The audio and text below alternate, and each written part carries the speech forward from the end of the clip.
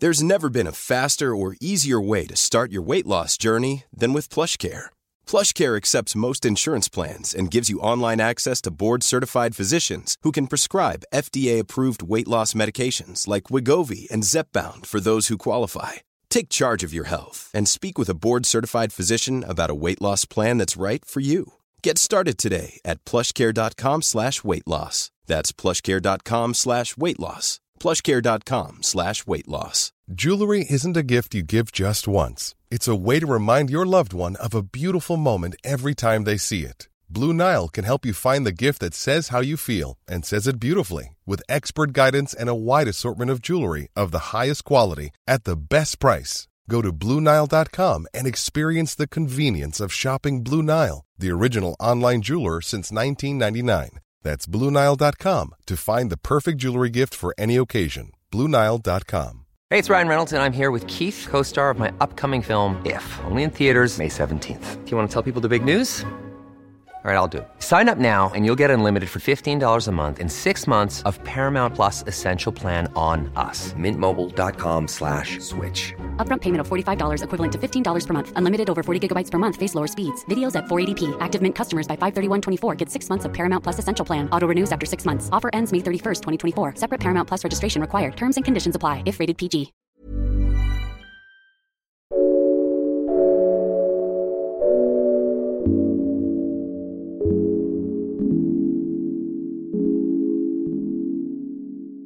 Welcome to Season 4, Episode 42 of They Walk Among Us, a podcast dedicated to UK true crime.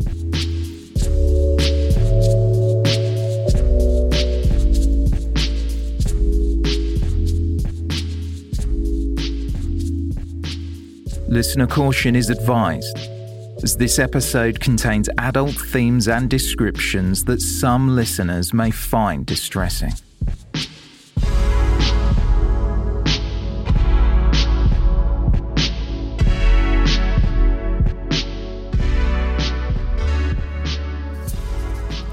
Jack and Charlotte were on a date.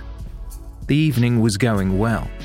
So well, in fact, that Jack invited Charlotte back to his houseboat on the most famous river in London. Little did they know that following the events of that night, one of them would end up dead and the other chased by police halfway around the world.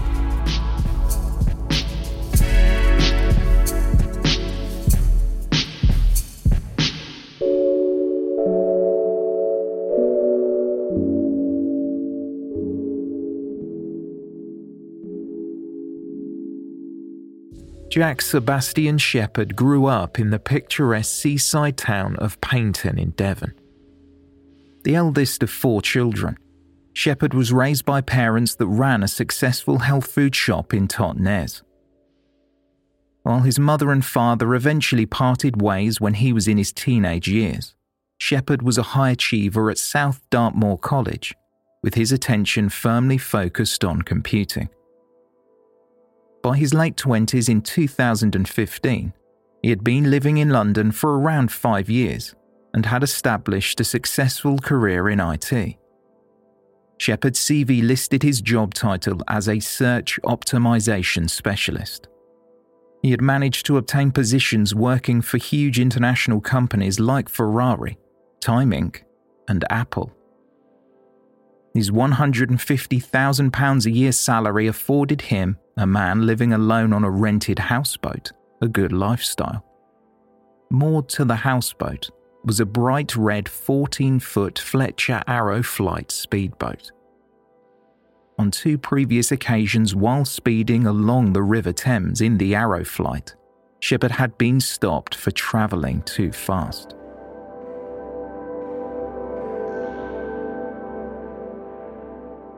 Charlotte Brown was a 24-year-old University of Essex English literature graduate. Originally from Clacton-on-Sea in Essex, she was one of 3 daughters to parents Ros and Graham. Her father, Graham Brown, held down a steady job as a prison population manager. Charlotte, or Charlie to her friends and family, had a twin sister, Katie. They were younger siblings to their older sister, Vicky. She was a young woman starting a promising career. Charlotte had moved from Welling in southeast London to East Finchley in North London and started a job as a new business development consultant for the International Institute of Anti-Aging. Throughout her life, Charlotte only had one long-term boyfriend who she met in college, but they split up and she was finally starting to date again. Charlotte crossed paths with Jack Shepherd on a dating website called OkCupid. The pair had been messaging each other for around a month. Their first date would be a well-versed scenario for Shepherd, something he had played out with nearly a dozen women before. 4 months earlier, a Twitter post from a woman called Claire read, "Speedboating with Jack Shepherd on the Thames, drinking champers." But Shepherd was engaged to be married.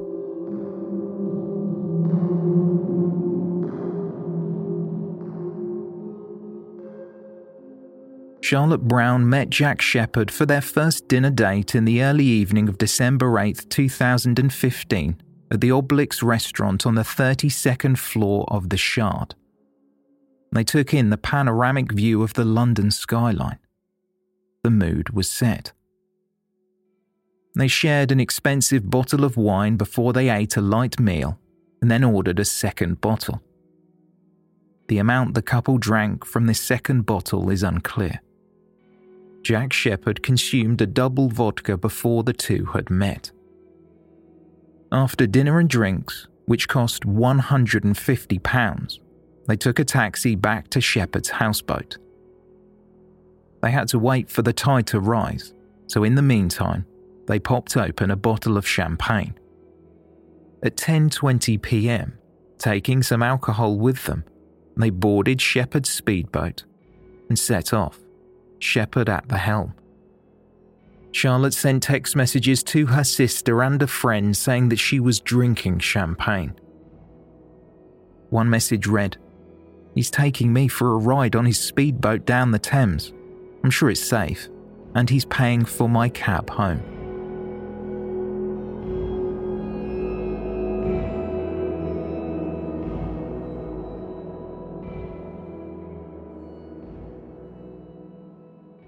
The sun set just before 4 p.m. on December 8, 2015, meaning visibility was relatively poor.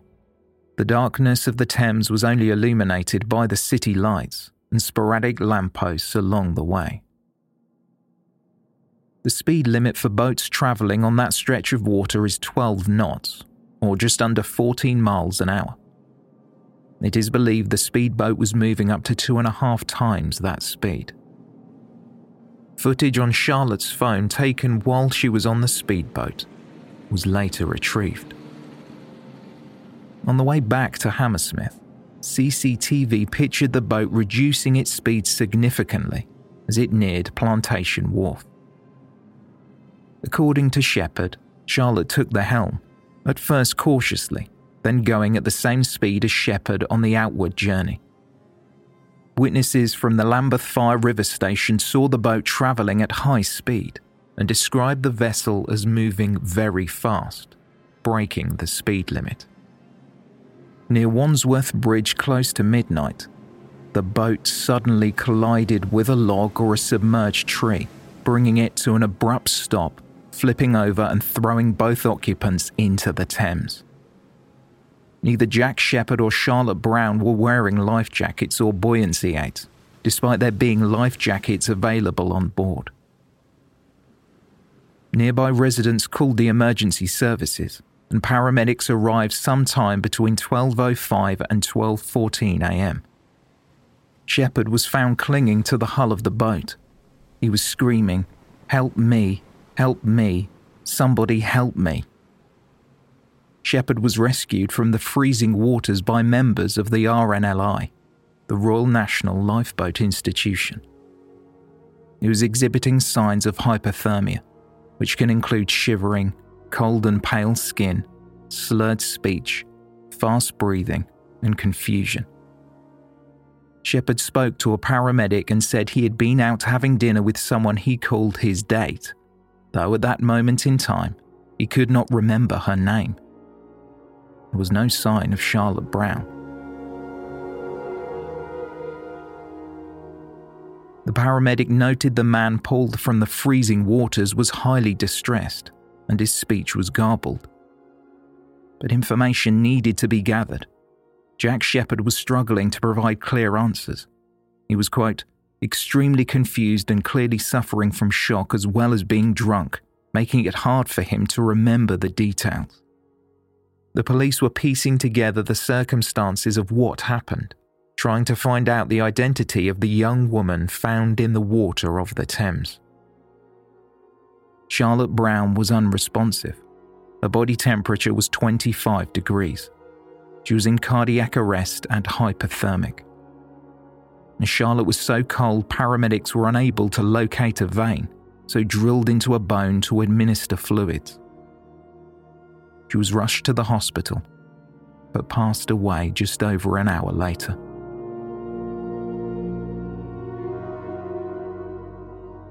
After learning of her daughter's death, Charlotte's mother, Ros, said, "I struggled to take in what had happened and fainted when I went to the hospital to identify her body."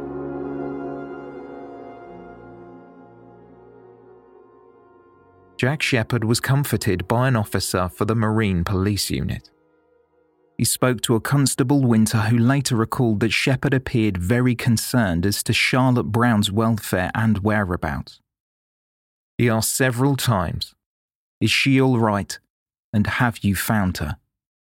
Constable Winter observed that Shepherd was, quote, clearly very drunk, smelling quite heavily of alcohol and slurring his words.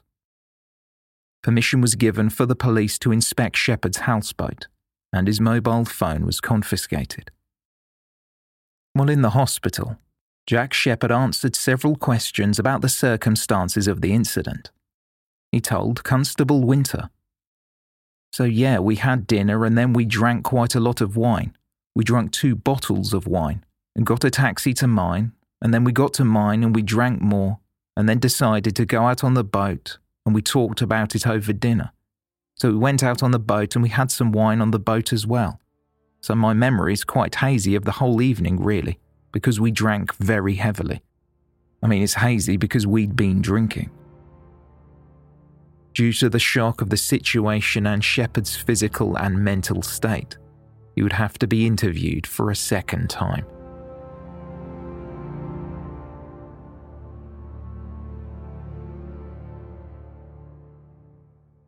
Jack Shepherd was discharged from hospital later that day and interviewed again at the police station as a significant witness to an accident, not as a suspect.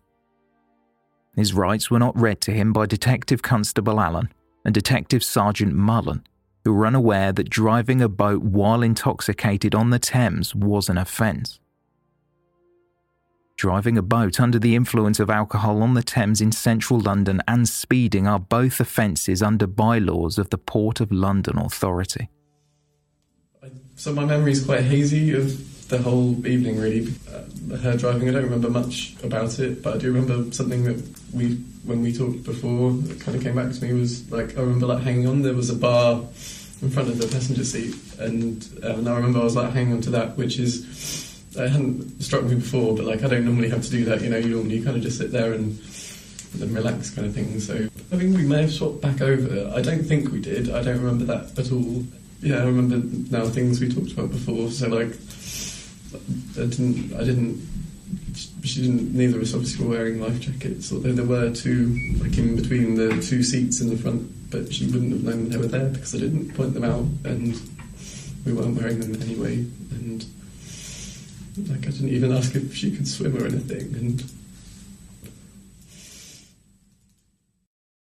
as Jack Shepherd ran through the events of that evening, the officers interjected with further questions, such as, had he taken other dates out on the boat, and was it a tool he had used to attract the opposite sex?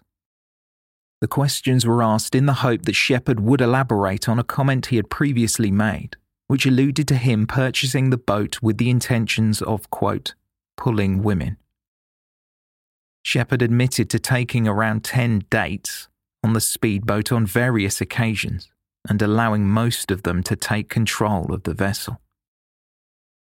The officers said that they were trying to build a clear picture of how the evening with Charlotte Brown progressed, as compared to how his previous dates had evolved before. Later in court, Detective Sergeant Mullen would admit he had no experience of river offences. Due to his lack of knowledge on the subject, DS Mullen spoke to a senior officer, Detective Inspector Braganza, who informed him that the Marine unit had relayed the situation and told the officers no offences had been committed. The interview with Jack Shepherd had been reviewed by a more senior member of staff, a Detective Chief Inspector, the next day. At the time, he also treated the incident as nothing more than an accident. He thought foul play meant evidence of an assault or something similar. The possibility of charging someone in control of a motorised boat on the Thames while drunk was mentioned, but further advice regarding the matter was still pending.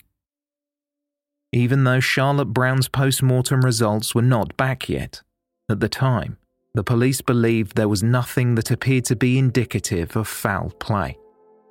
A coroner recorded the cause of Charlotte Brown's death as cold water immersion.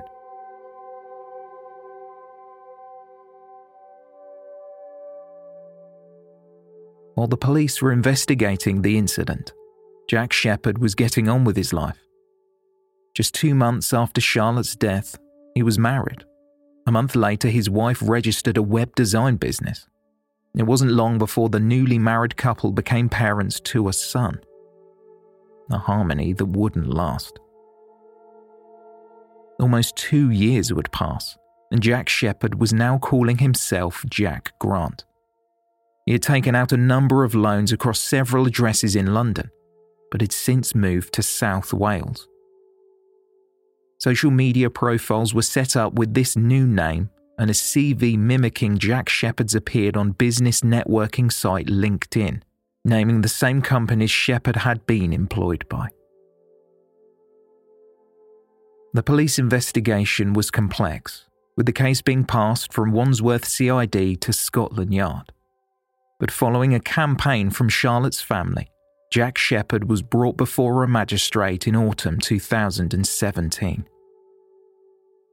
During the middle of October, at Wimbledon Magistrates Court, Shepherd was charged with gross negligence manslaughter.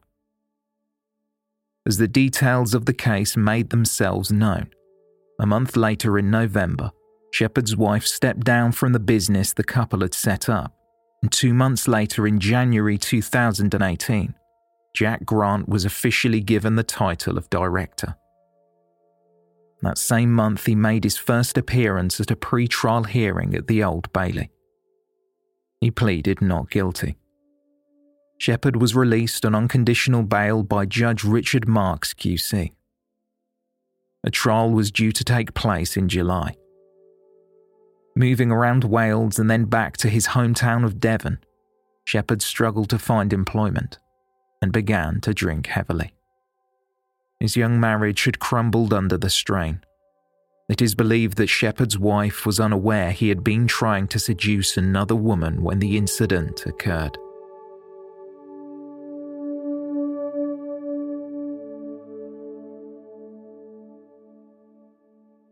While awaiting trial, Jack Shepherd was a free man. On March 16, 2018, he travelled to Newton Abbot to visit his mother and sister. Once there, an old friend he hadn't seen in years invited him out for lunch. Shepherd accepted, and the pair drank throughout their meal, then continued drinking until they were both intoxicated. Afterwards, at about 6 o'clock, they approached the White Hart Hotel looking rather worse for wear. The barman, David Beach, said he could not serve them and showed them the door. David, a former soldier in the Royal Tank Regiment, thought nothing more of it and got on with his duties. 3 hours later, the duo returned, even more intoxicated than before, wanting to be served alcohol. David Beach escorted them to the door. The black and white CCTV footage captured that evening picked up the rest. Shepherd's friend opened the door with David Beach slightly in front of Jack Shepherd. Alarmingly and unprovoked, Shepherd raised his arms and with a powerful blow struck David Beach across the forehead with a vodka bottle concealed in the waistband of his trousers. Beach fell to the floor with a deep cut where the bottle made contact. A colleague happened to be walking past, going through another door in the corridor at the time, and acting fast, tackled Shepherd. Luckily, an off-duty National Crime Agency officer also saw what was going on and helped to restrain Shepherd until the police arrived.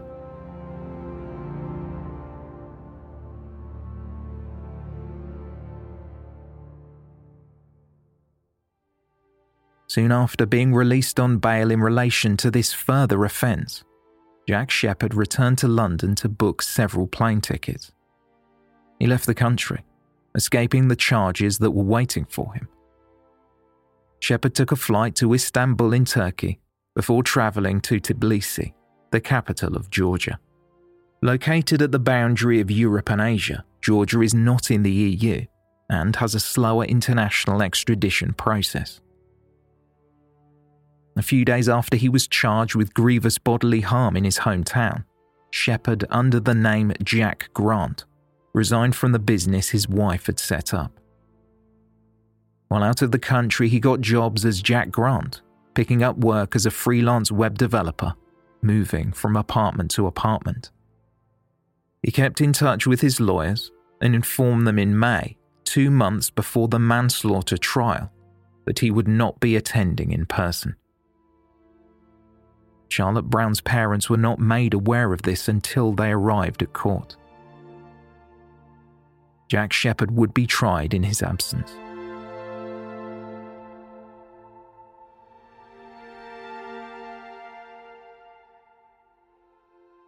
During the trial, Jack Shepherd's defence team said they did not know where he was.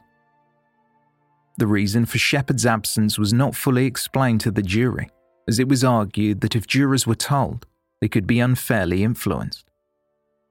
The judge told them, "You will see that the dock where the defendant ordinarily sits is empty.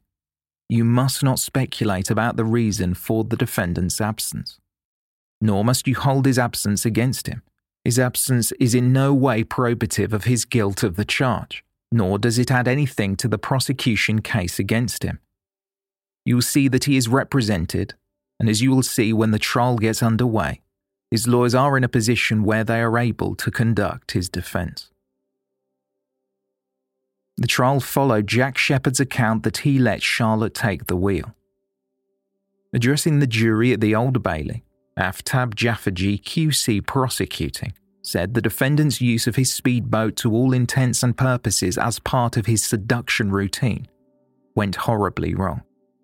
In pursuing that single-minded objective, his attitude to safety and his responsibilities to all on board was so significantly compromised that it resulted in the death of a young woman. The prosecutor told the court of Shepherd's pattern of repeated attempts to impress women by taking them out on his speedboat. Discussing Shepherd's actions, the prosecutor said, "It was cold, it was dark, and it was, we submit, sheer madness. He did nothing to prevent her from speeding."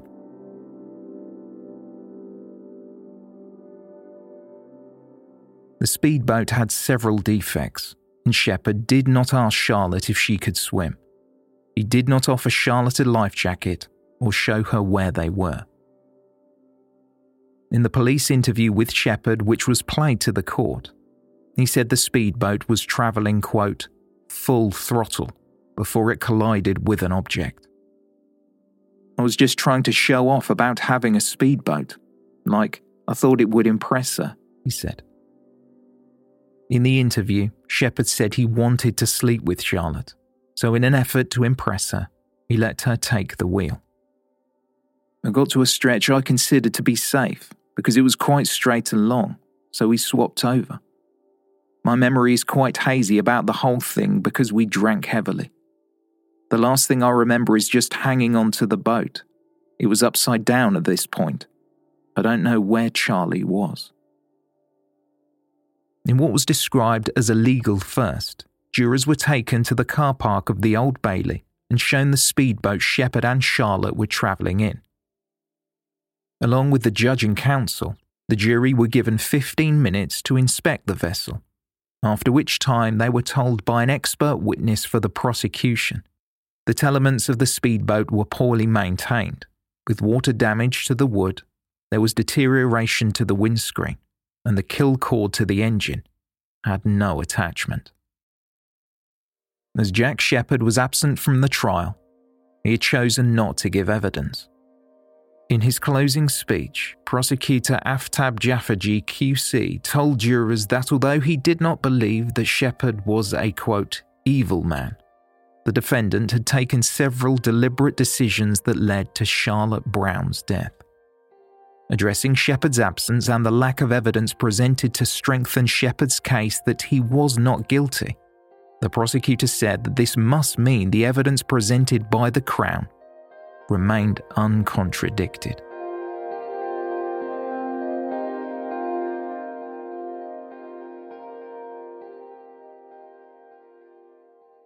One juror believed that Jack Shepherd's actions were not grossly negligent. However, 11 did. Shepherd was found guilty of manslaughter on a majority verdict. Charlotte Brown's family would sit through each day of the proceedings, in which they learned in horrifying detail how Charlotte lost her life. And this was something Jack Shepherd chose not to do. Charlotte's mother said, "There are no words in the universe to describe how wonderful Charlotte was. The best daughter ever, my best friend. We'll never get over losing her. Life won't be the same. Every breath that I take is a guilty breath that I'm taking breath and she's not." Charlotte's sister appealed for Jack Shepherd to come home and face justice. We now appeal to Jack Shepherd, wherever he is in the world, to return and assume the responsibility of his guilt and devastation he has caused by his careless actions that fateful night. We appeal to Jack Shepherd's family and friends to talk to him and urge him to face the consequence of his actions. We cannot allow Charlie's passing to be in vain. Her legacy will be to highlight the appalling lack of legislation and safety measures present on our waterways.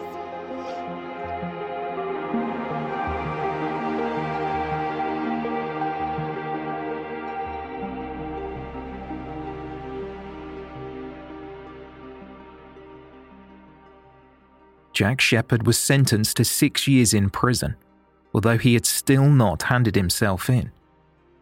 He had been receiving updates on the trial from his legal team. The last time he spoke to a family member via the telephone was on June 27th. However, the line had since been disconnected. During sentencing, Charlotte Brown's mother told those present at the Old Bailey, "I want Jack Shepherd to know that when he's enjoying himself with his family, I, in fact, am not enjoying myself, and I never will. The truth is, I will be visiting Charlotte's grave."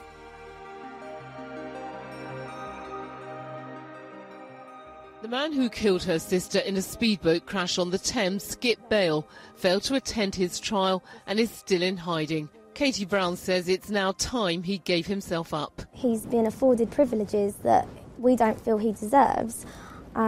He was able to not attend his trial. He didn't give evidence, and now he's not serving his sentence. I just don't understand how it can be morally right for his legal team to be in contact with him nearly every day of the trial and not find out and pass on his whereabouts to the police. I don't understand.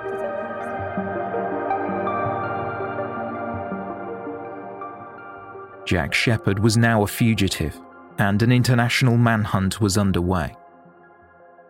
In partnership with the National Crime Agency and Interpol, the Metropolitan Police continued to search for Shepherd, but without much luck. Charlotte's family even met with the Home Secretary. Still, Shepherd managed to instruct his legal team to appeal against his conviction, despite him being in hiding.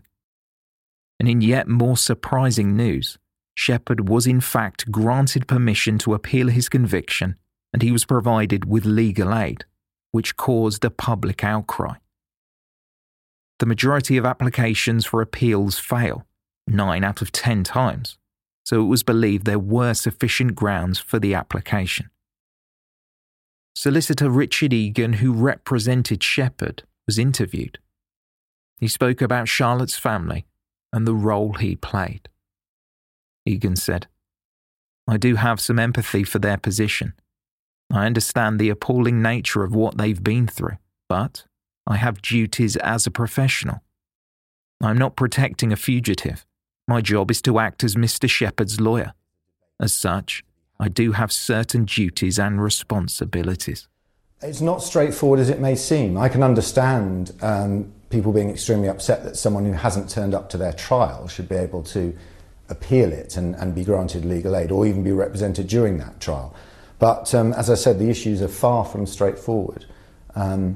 If you remove legal aid, then it means that perhaps someone on the run who has the means can still appeal. And do we want a system where only those in money, as it were, can appeal? Also, the appeal system is simply... Egan worked for Tucker's solicitors, and they too provided a statement regarding the appeal. Previous case law confirms that an absent defendant still has the right to appeal against legal errors at a trial that took place in his absence. Nick Brett, a lawyer who specialises in criminal law and civil litigation, was also interviewed. It is difficult because lawyers are officers of the court and they have a duty to the court and they have a duty not to mislead the court, and those are very important fundamental principles for the conducting of all litigation. However, there is also a duty of confidence towards a client and a duty to act in the client's best interests. Whether or not a lawyer can receive instructions from an absconded defendant whilst on the run, I think that is a complicated area. I think that probably in certain circumstances such instructions can be given, provided that there is no affront to the administration of justice.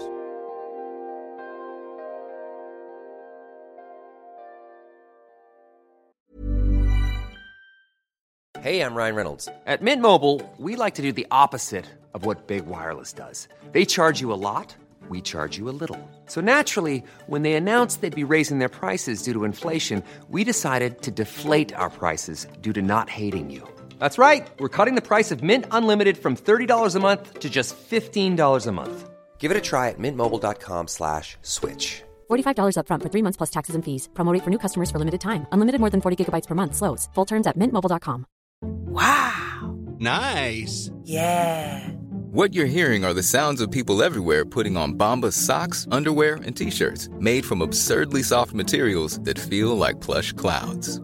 Yeah, that plush. And the best part? For every item you purchase, Bombas donates another to someone facing homelessness. Bombas. Big comfort for everyone. Go to bombas.com/ACAST and use code ACAST for 20% off your first purchase. That's bombas.com/ACAST. Code ACAST.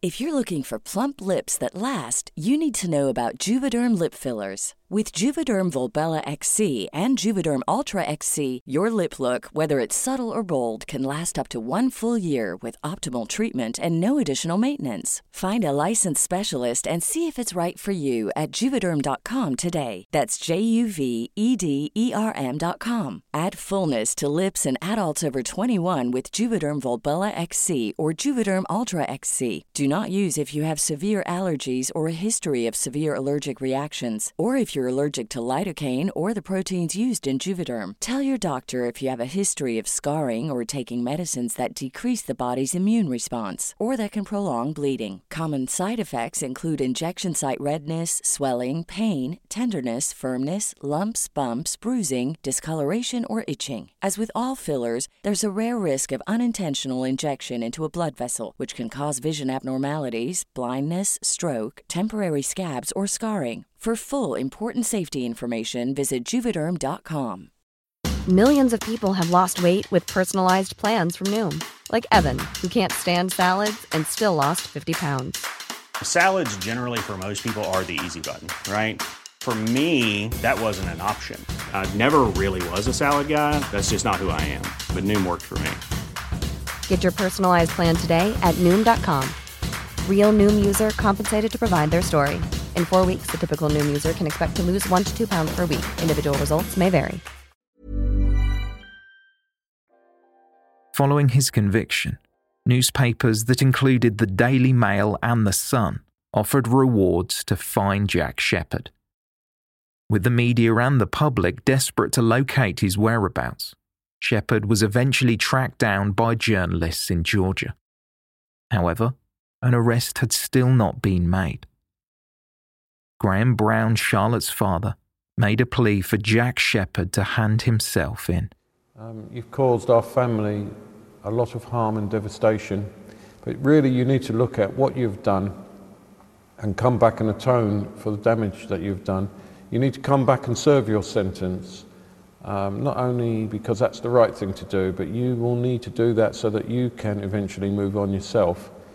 It can't be any fun being a fugitive. It doesn't sound any fun to me. But please, if you're watching this, hand yourself in. There's an awful lot of resources from the police, the Home Office, National Crime Agency. They're looking for you, and I'm personally never going to rest or stop until you are in custody.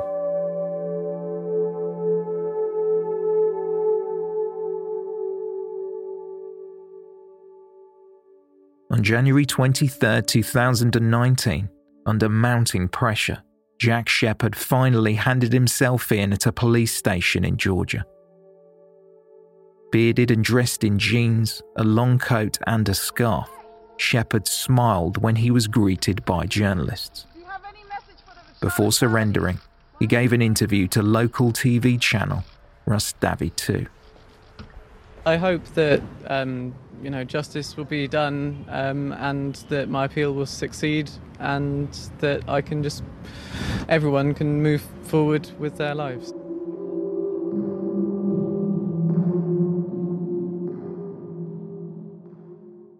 After seeing the footage of Shepherd, Charlotte's family were angry that he was still protesting his innocence. Katie Brown, Charlotte's sister, told reporters that seeing Shepherd just stroll into the police station smiling and waving, it was unbelievable arrogance. Whilst he's been off in Georgia, he claims he went to see friends and he's always wanted to see the scenery there, almost like he was claiming it was a holiday. He's not thinking about Charlie, us, respect for the legal system. All he is thinking about is himself and his feelings.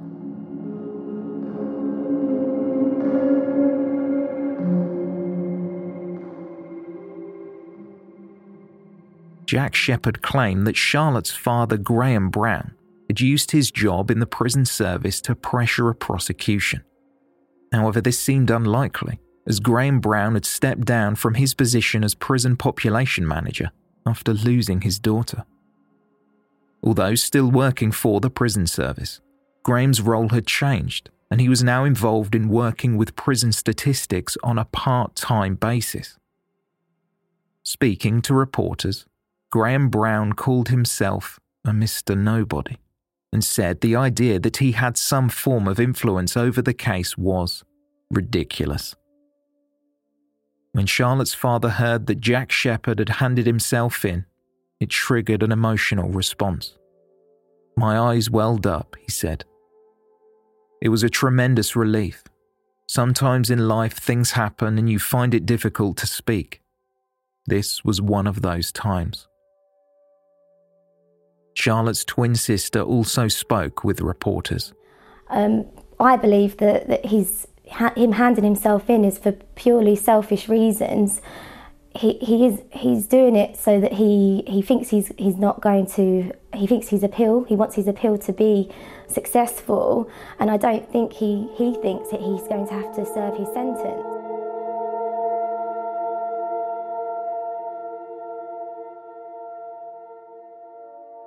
Not everyone was happy that Jack Shepherd was now in the custody of the Georgian police. His elderly father and stepmother had an entirely different view. Shepherd's stepmother Hannah Law told the press, I heard Jack had handed himself in. I'll probably get my head bitten off for saying this, but I'm not happy about this at all. She hit a log, and they are blaming him for everything. So I am not very happy about it at all. But I do feel very sorry for her parents for what happened.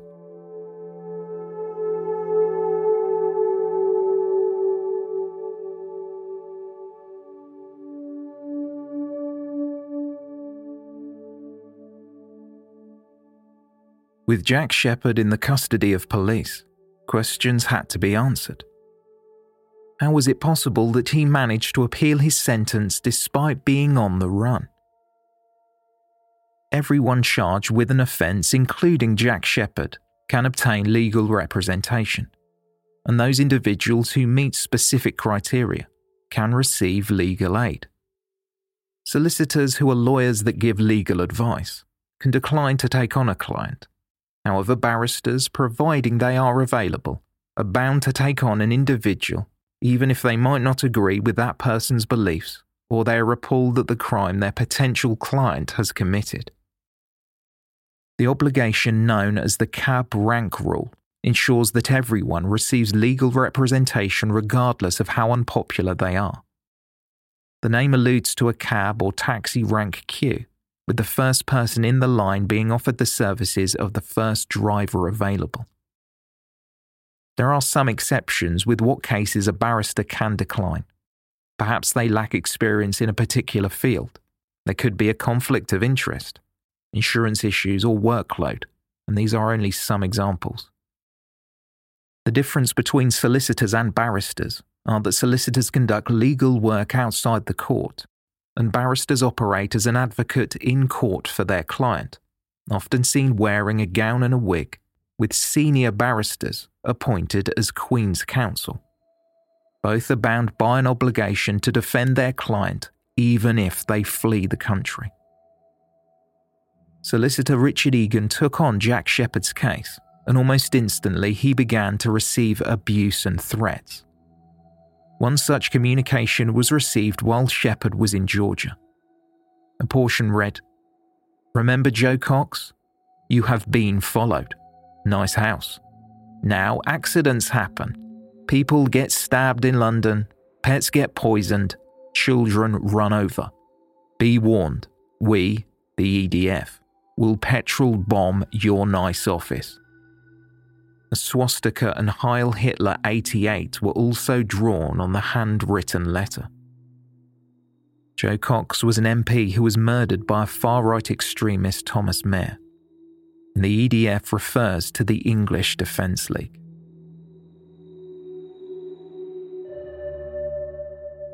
Emotions were running high regarding Shepherd's appeal, as many members of the public believed that he did not deserve legal aid.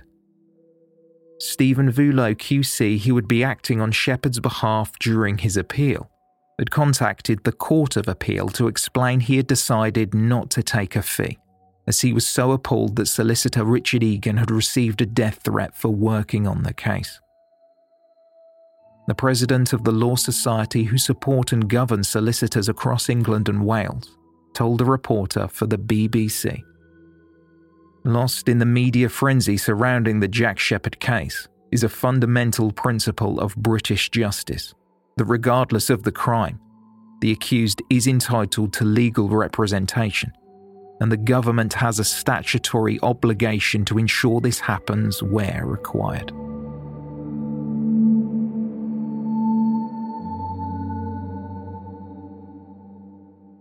In the 3 months following his arrest, Jack Shepherd was kept in the notorious Guldani prison in Tbilisi. In 2012, the overcrowded prison was the centre of a scandal when video footage of guards beating and raping inmates was leaked.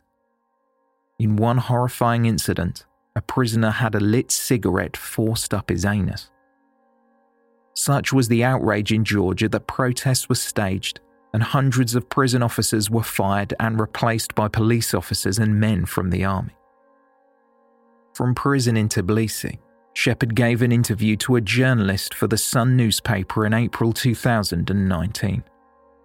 Speaking about what happened, he said, I can understand why her family apportion the entire blame on me, but the reality is not quite so simple.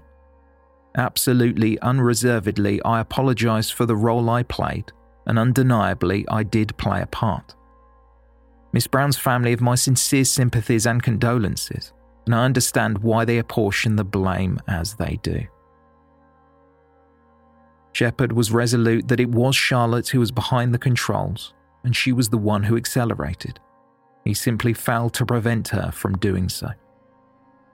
The 31-year-old said it was either fate or blind luck that they struck something that was not visible in the dark, murky waters of the Thames.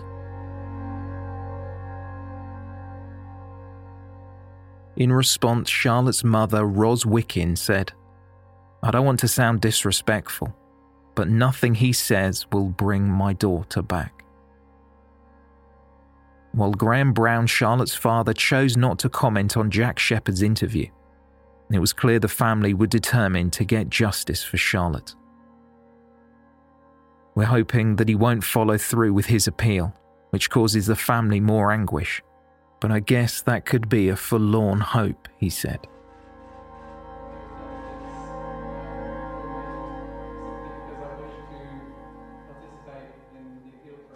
The judge at Tbilisi City Court agreed to Jack Shepherd's extradition following a hearing. Shepherd's lawyer said her client had agreed to be extradited, but only if his safety was taken into consideration by the judge. Jack Shepherd asked that upon his return to England, he wanted a cell to himself. He also asked for 24-hour audio and video surveillance and for the media to be given access to his cell. His requirements could not be met by the Georgian judge, who had no jurisdiction in the matter. Shepherd's wife, then living near Abergavenny in Wales, is understood to have been the first person to tip off police that her husband had fled to the Georgian capital, while Shepherd moved locations for 10 months and worked as a freelance web developer before finally handing himself in. After boarding the plane back to the UK, he explained that his actions were not premeditated.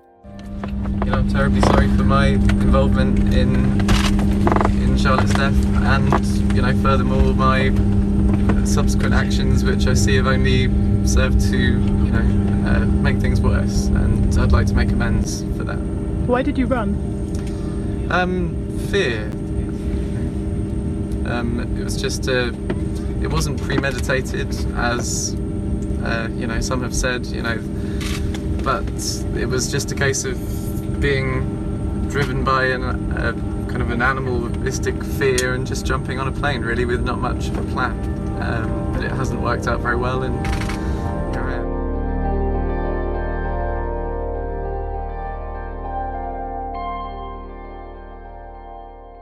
At 9:20 p.m. on Wednesday, April 10th, 2019, Shepherd arrived on British soil, escorted by several Metropolitan Police officers.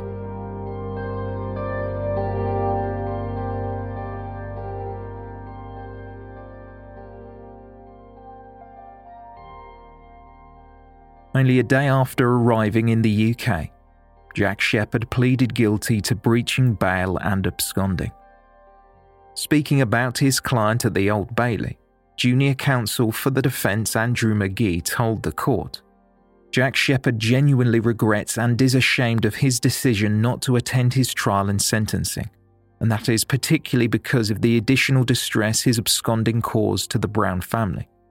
That was never his intention, and he is deeply sorry for it. It wasn't callous or cavalier, and it wasn't in any sense cynical or calculated, McGee continued. He didn't take the decision to abscond in order to disrupt or frustrate the system to his own advantage. According to his counsel, Shepherd made the decision to abscond as he was afraid that he would be sent to prison. Andrew McGee argued that as his client had handed himself in, this should be considered when the judge passed his sentence. The judge, Richard Marks QC, did not see this as a mitigating factor, and Jack Shepherd received an additional 6 months to run consecutively with his sentence for manslaughter. Your conduct in absconding yourself from justice for so long was as cowardly as it was selfish, the judge said. You were in effect having your cake and eating it. This is not how our system of justice is intended to operate. The judge said it was a conscious, deliberate and considered decision to go on the run, which must have added hugely to the distress of Charlotte's family. Shepherd was then taken down to his cells to begin his now 6.5-year sentence. Charlotte Brown's family had sat in the public gallery throughout the hearing. Jack Shepherd had avoided eye contact with all of them.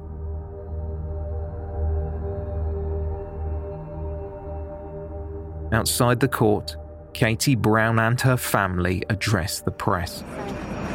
As a family, we are relieved that Jack Shepherd is now back in the country and commencing his prison sentence. It's a step closer to justice for Charlie. Shepherd has continued to prolong our agony, making hard accusations against our family.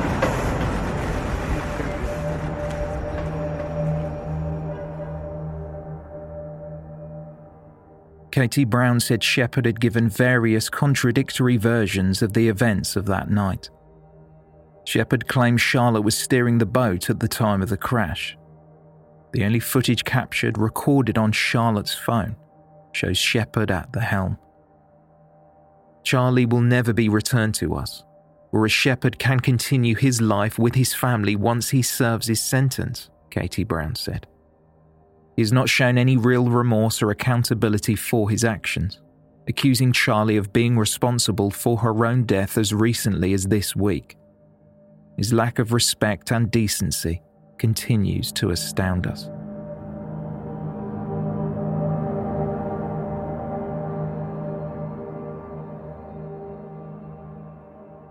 A few months later, in early June 2019, Jack Shepherd faced further prosecution for a charge of wounding with intent at Exeter Crown Court after he struck David Beach over the head with a vodka bottle more than a year earlier. Shepherd appeared via video link pleading guilty and crying as the details of the crime were recounted to the court. Shepherd's defence counsel Stephen Vulo QC spoke about his client. He said, "Up until the end of 2015, his life was going as planned. He was a successful IT consultant, earning £150,000 with his own houseboat on the Thames. No one, not least himself, can have predicted the nature and degree of his self-destruction that has brought him to this point." A full statement was read to the court on behalf of Jack Shepherd. "I would like to apologise unreservedly to Mr. Beach for the terrible, unprovoked way I assaulted him. It fills me with great regret. I feel distraught and deeply ashamed of my actions, which led to his suffering. I am so sorry. I hope seeing justice done today will help Mr. Beach in his recovery." Shepherd described his actions as out of character and put it down to the alcohol he had consumed. He later claimed, "I will certainly never drink again." Shepherd said viewing the CCTV footage of the attack made him physically sick, and that he had not exhibited violent behaviour towards anyone prior to attacking David Beach, nor since. In the statement, Shepherd explained his version of what took place on that day when he met his friend for lunch.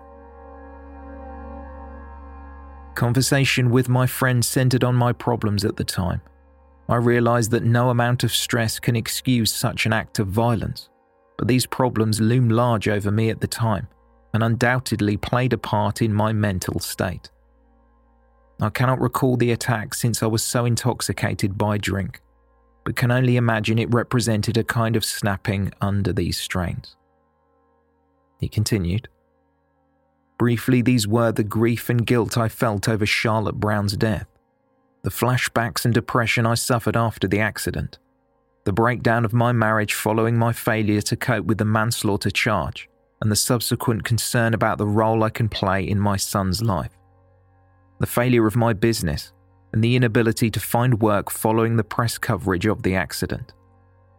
On this particular week, I was also dealing with withdrawal symptoms, having quit the psychiatric medications I was prescribed after the accident. Finally, the decision that I also faced was whether or not to end my life. I had taken preparatory steps to this end, but felt unable to go through with it on account of my son. Shepherd described the subsequent heavy drinking that day as unplanned, and along with his friend they visited several pubs, and his estimate was he consumed about 10 drinks. Thereafter his memory was blank, but the CCTV footage helped fill in some of the empty spaces of what happened. Shepherd went on. Clearly I must have bought a bottle of vodka, tried to gain entry to the pub where Mr. Beach was working, and apart from being politely asked to leave, I viciously attacked, without provocation, a totally innocent man. The day after being released on police bail, I travelled to London, booked a flight out of the country, and proceeded to hide from justice for almost a year. I deeply regret this decision. It only brought further suffering on Mr. Beach as well as Charlotte Brown's family. It was cowardly and a grave error. The decision was taken spontaneously out of fear and an animal terror of imprisonment. It was taken from a position of desperation. I did not take any pleasure or pride in evading justice. It simply felt at the time that I faced a binary choice, suicide or flight, and I chose flight. I know I face and deserve a long prison sentence despite this. I am glad I am here today to face this. All I desire is to atone as far as I am able for what I have done and one day return to society to live a good, productive and sober life, and to be a father to my son.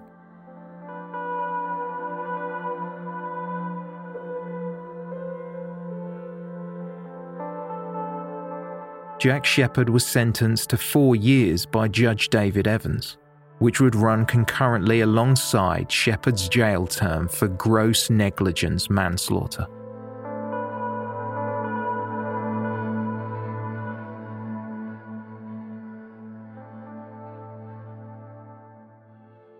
David Beach was not convinced his attacker was sorry or remorseful, telling the press that Jack Shepherd was a, quote, spineless liar, a snivelling little coward, and a psychopath who tries to manipulate everybody and every situation to his own advantage.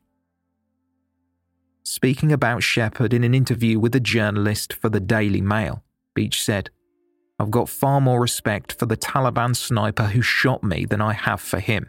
He's a complete weasel. The apologies, the remorse shown in court, it's all a sham."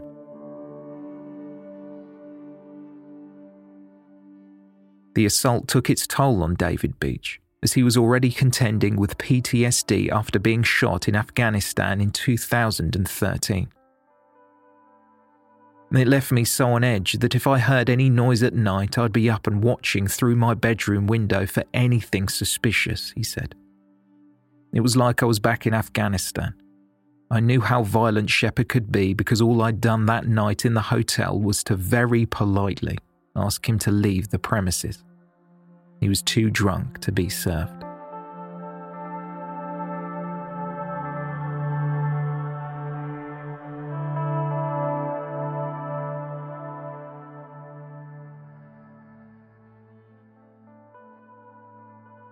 A short time later, Jack Shepherd once again appeared in court via video link from HMP Woodhill in Milton Keynes, where he was serving his sentence. From the Royal Courts of Justice, Shepherd's legal team challenged against both his conviction relating to absconding and breaching bail, and his conviction for manslaughter by gross negligence. Stephen Vullo QC explained that his client had not been cautioned or offered a solicitor before the interview in which Shepherd was told he was being treated as a significant witness. Shepherd was also suffering from shock and hypothermia. Vullo said, "What had happened is, the investigating team had contacted the Maritime Police to ask whether offences had been committed. They were told no offences had been committed, including speeding and driving the boat with excess alcohol. The defence argued the evidence gathered should not have been used against Shepherd at trial, which in turn meant the jury's verdict was unsafe. Speaking about his client, Stephen Vullo QC told the court, the only reason why he was not cautioned and given his rights to a solicitor on the day of the significant witness interview was due to a mistake made by the police. There had also been a further mistake made during the extradition process. The three appeal court judges, Mr. Justice Jeremy Baker, Mrs. Justice Thornton and Sir Brian Leveson, reviewed the argument against breach of bail. They decided that although the appellant admitted the offence of failing to surrender to bail and had been sentenced to 6 months in prison, it had subsequently been highlighted by Stephen Vullo QC that the extradition request made to authorities in Georgia, where Jack Shepherd was living, did not explicitly request extradition for this offence. Thus, the judges nullified the conviction along with the consecutive sentence of 6 months.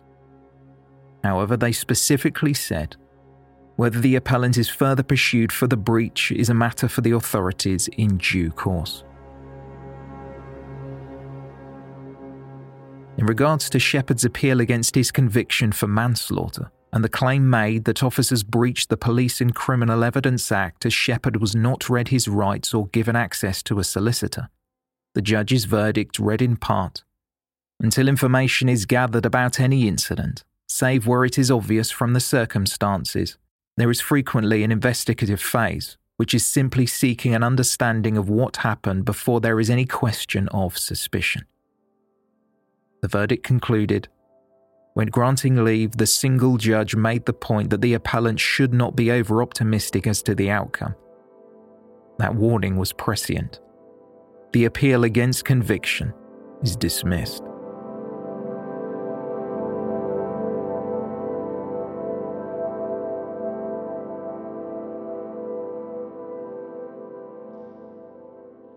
So where are we now? In late 2019, Jack Shepherd was mentioned in the pages of the UK press yet again. 25-year-old Maiko Chantaritsi claimed to have met Jack Shepherd while walking her dog in a park in Georgia. She was not aware of Shepherd's past until 4 months into their relationship, by which time the police were close to bringing him back to England.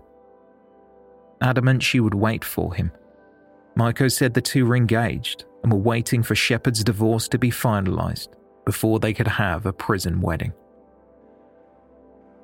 It was reported that after being moved to HMP Belmarsh in South London, Shepherd was moved again to an undisclosed prison following a number of threats from fellow inmates.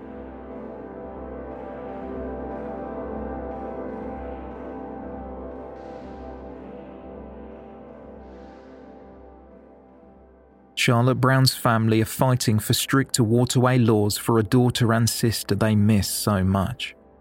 People wouldn't just go out in their car without a licence, no experience, not wearing a seatbelt, no lights in the dark, under the influence of alcohol at speed, because if they did and caused an accident, they'd go to prison. We want those same rules to apply to waterways. As members of the family continue to campaign and raise awareness through interviews with the media, Charlotte's mother and sister appeared on ITV talk show Lorraine in October 2019. On the topic of Jack Shepherd and the lack of laws surrounding the use of private boats, Katie Brown said, "He was able to take out his boat numerous times drunk, speeding, driving recklessly, and with only a small fine as a potential consequence, because there are no criminal laws. It's getting easier now to purchase boats from the internet, which is what he did, just take them out with no license. When there's no law, there's no deterrent, and it's very difficult to hold that person accountable if there's something that happens." The family have proposed new consistent nationwide criminal laws for private boat and vessels, including speed limits, alcohol drink drive limits, mandatory wearing of life jackets, and safety training. Charlotte Brown's mother, Ros Wickens, spoke of how she wished she could take her daughter's place. "We miss Charlotte so dreadfully," she said.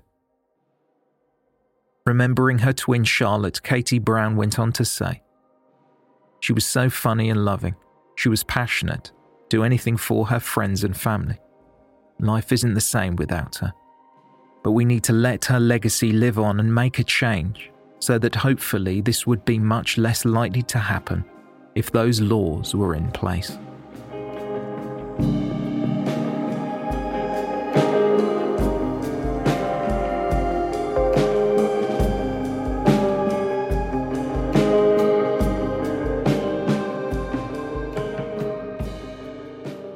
Thank you for listening, and special thanks to our Patreon supporters.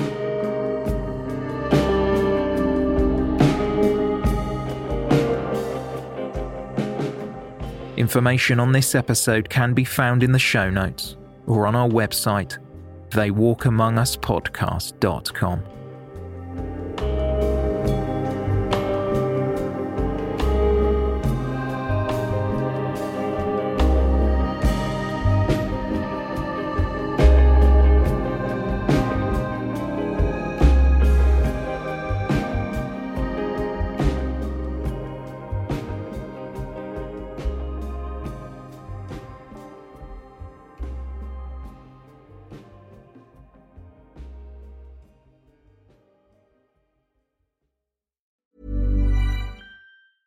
Hey, it's Paige DeSorbo from Giggly Squad. High quality fashion without the price tag. Say hello to Quince. I'm snagging high-end essentials like cozy cashmere sweaters, sleek leather jackets, fine jewelry, and so much more. With Quince being 50 to 80% less than similar brands. And they partner with factories that prioritize safe, ethical, and responsible manufacturing. I love that. Luxury quality within reach. Go to quince.com/style to get free shipping and 365-day returns on your next order. Quince.com/style. Imagine the softest sheets you've ever felt. Now imagine them getting even softer over time. That's what you'll feel with Boll & Branch's organic cotton sheets. In a recent customer survey, 96% replied that Boll & Branch sheets get softer with every wash. Start getting your best night's sleep in these sheets that get softer and softer for years to come. Try their sheets with a 30-night guarantee. Plus, get 15% off your first order at bollandbranch.com. Code BUTTERY. Exclusions apply. See site for details.